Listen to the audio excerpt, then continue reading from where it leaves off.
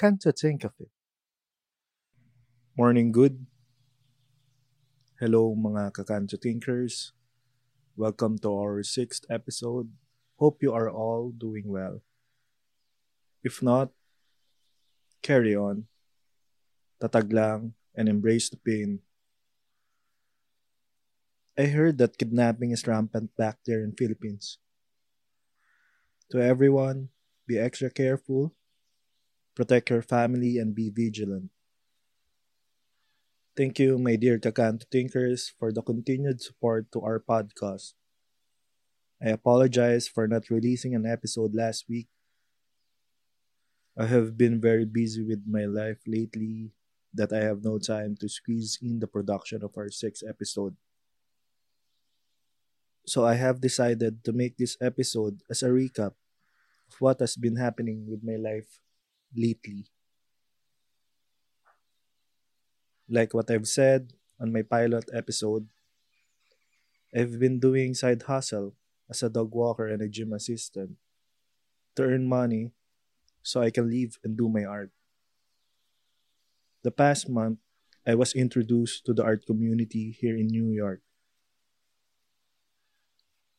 I've met several local and foreign artists, from hobbyists to full time art practitioners. Of course, I've met fellow Filipino artists. Shout out to Paolo Tolentino, who was my brother's friend. He is a muralist, visual artist, and a good guy. And then there's Jonah Natividad. Shout out Tol. We know each other way back when we are still full of angst in life. Both of our group used to have a brawl in a friend's birthday party. So yeah, we know each other back home, but we are not in good terms. So when he approached me to the exhibit I had attended and told me that he knows me, I thought I'm in trouble. But time heals everything. We both grow and outgrown our bad personas. And I'm happy that he is starting to make a name in the community through his art. Upon attending several art exhibitions and gatherings, meeting people from the community, I realized that the art scene here is very welcoming and accommodating. You can express your art and be part of the community, unlike the art scene back home that they tend to gatekeep.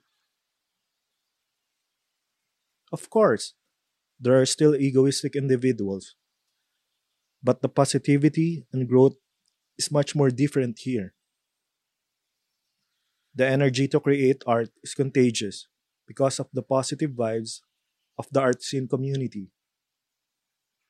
I'm grateful to be part of this community. Beside my side hustles taking my time, I'm trying to go back to my core to create more art.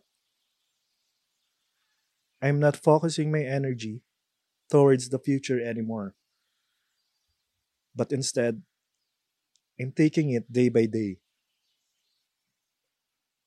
Change is inevitable.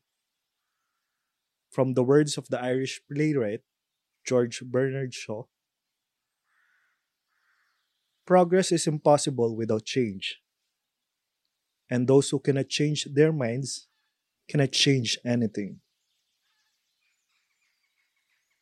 Can't you think of it? Small progress is still progress.